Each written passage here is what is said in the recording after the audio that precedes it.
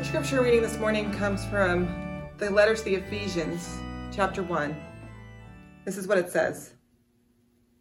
I pray that the God of our Lord Jesus Christ, the Father of glory, will give you a spirit of wisdom and revelation that makes God known to you. I pray that the eyes of your hearts will have enough light to see what is the hope of God's call, what is the richness of God's glorious inheritance among believers, and what is the overwhelming greatness of God's power that is working among us believers.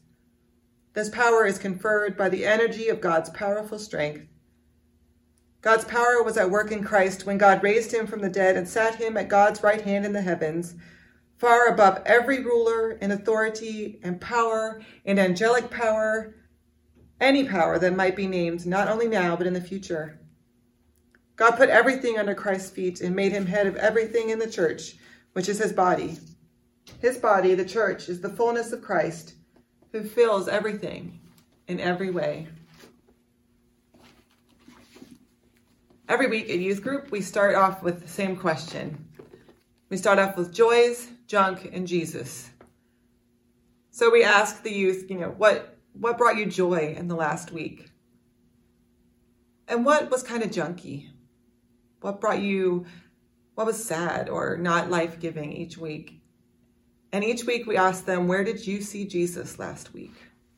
And the first time we asked this question, everybody sort of did the, youth group trick of putting their eyes down and pretending like nobody spoke. But each week after that, they've come up with amazing stories, amazing ways they've seen Jesus at work in the world. This passage in Ephesians reminds us that seeing God, knowing God, takes some work. It requires your time and your energy and your eyes to be open and looking for God. Relationships don't just happen.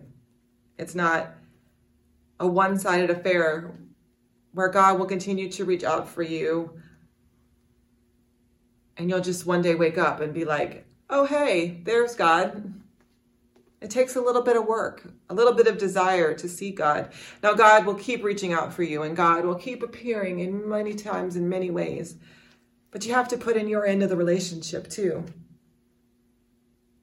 That Christ, the more that we look for Christ, the more that we're open to new experiences of God, the more fully we will experience God, the better that we'll know God.